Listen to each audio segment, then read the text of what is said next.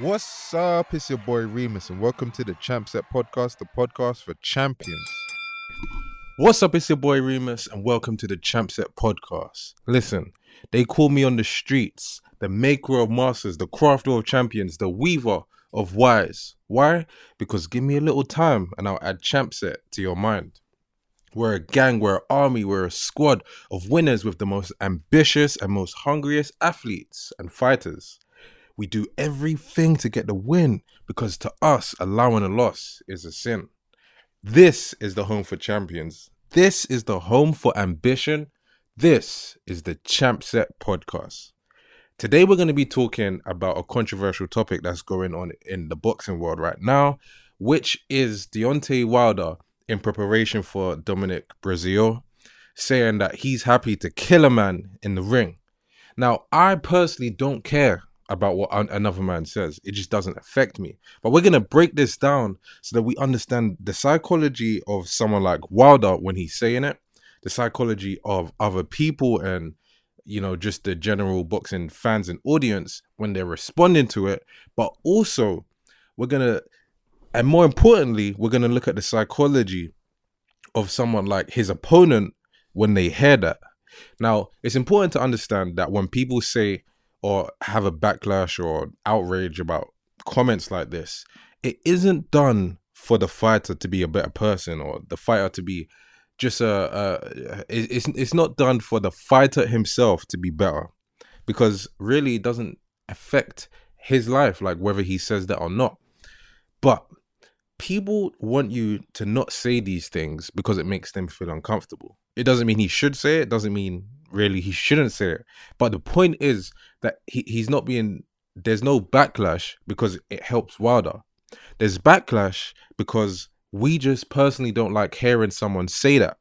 And the psychology of it is this: we're social pack animals, meaning we don't like the idea of someone in the social pack having that certain type of mindset.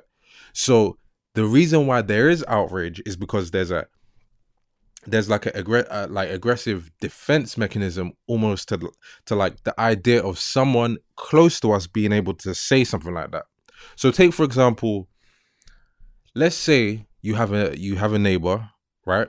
And he's openly said he's happy to kill someone. Now, you're not going to want to live right next to him. It's going to make you feel uncomfortable. Like, oh, I want to live next to him because I could be next. So you see, it's for you. Him saying that, you telling him not to say that doesn't make really do anything for him.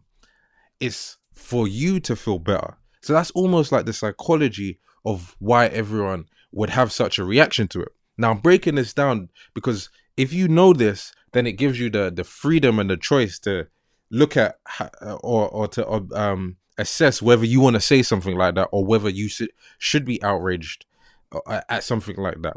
But me personally, I don't really care. It doesn't affect my life.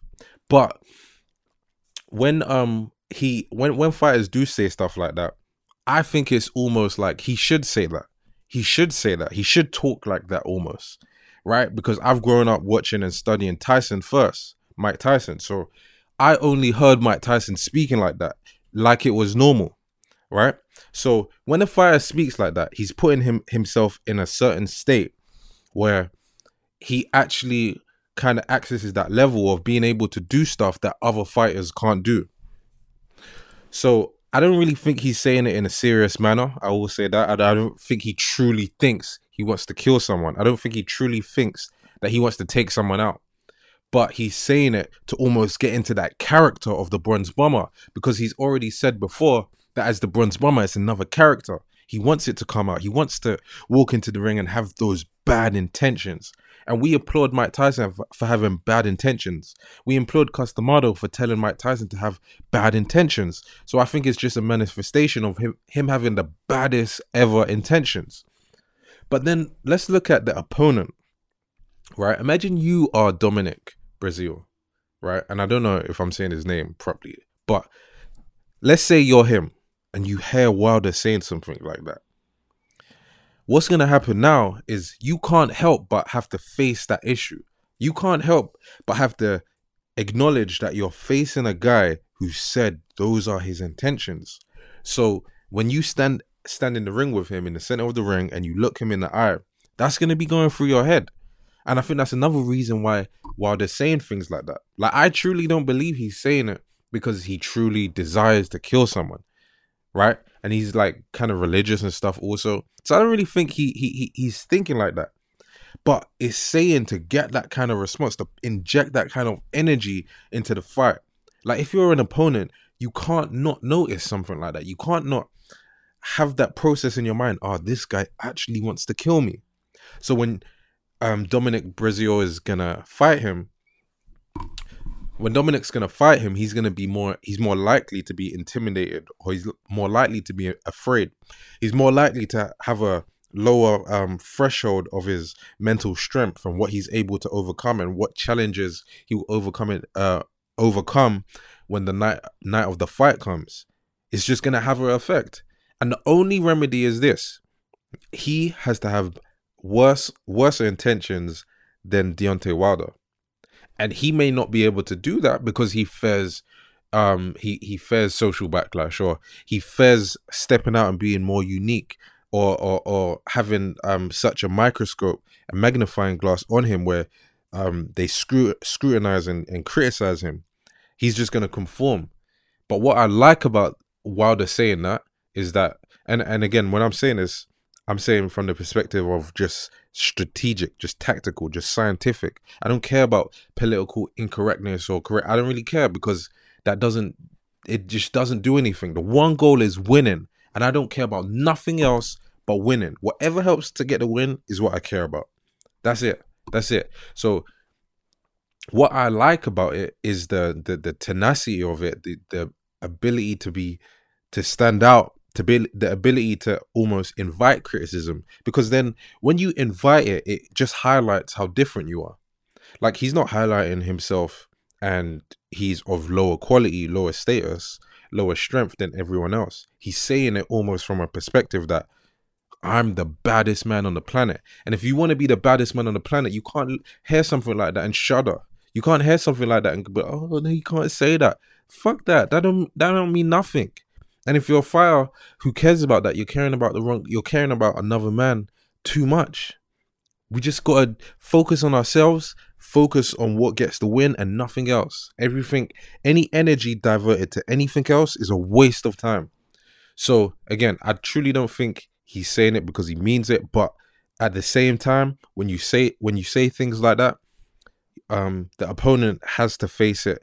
And if he doesn't have intentions that are just as bad, or badder than that, then he's not going to be able to he's not going to be able to have the other man be scared of him. And that's what it's about. You gotta believe that you are not the one that's supposed to fear him. He is supposed to fear you. You just gotta position yourself. You gotta craft your mind. You gotta craft your position. This is why, like, sometimes being the A side and B side is important to fighters, because they're thinking about their position in relation to the other opponent.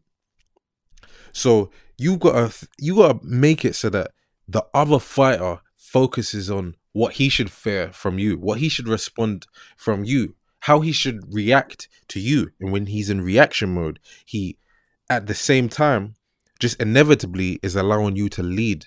And if you're allowed to lead, you're allowed to lead it to whatever goal or expectation that you want to have. But anyway, that's all I'm going to talk about today. That's all I have time for. Stay focused. Let's get it. Make sure you just look at this stuff from a just cold emotion. You don't need to get emotional and care about this stuff that doesn't affect or doesn't help you get the win. The win is the only thing that's important. So stay focused. Let's get this greatness. Champs!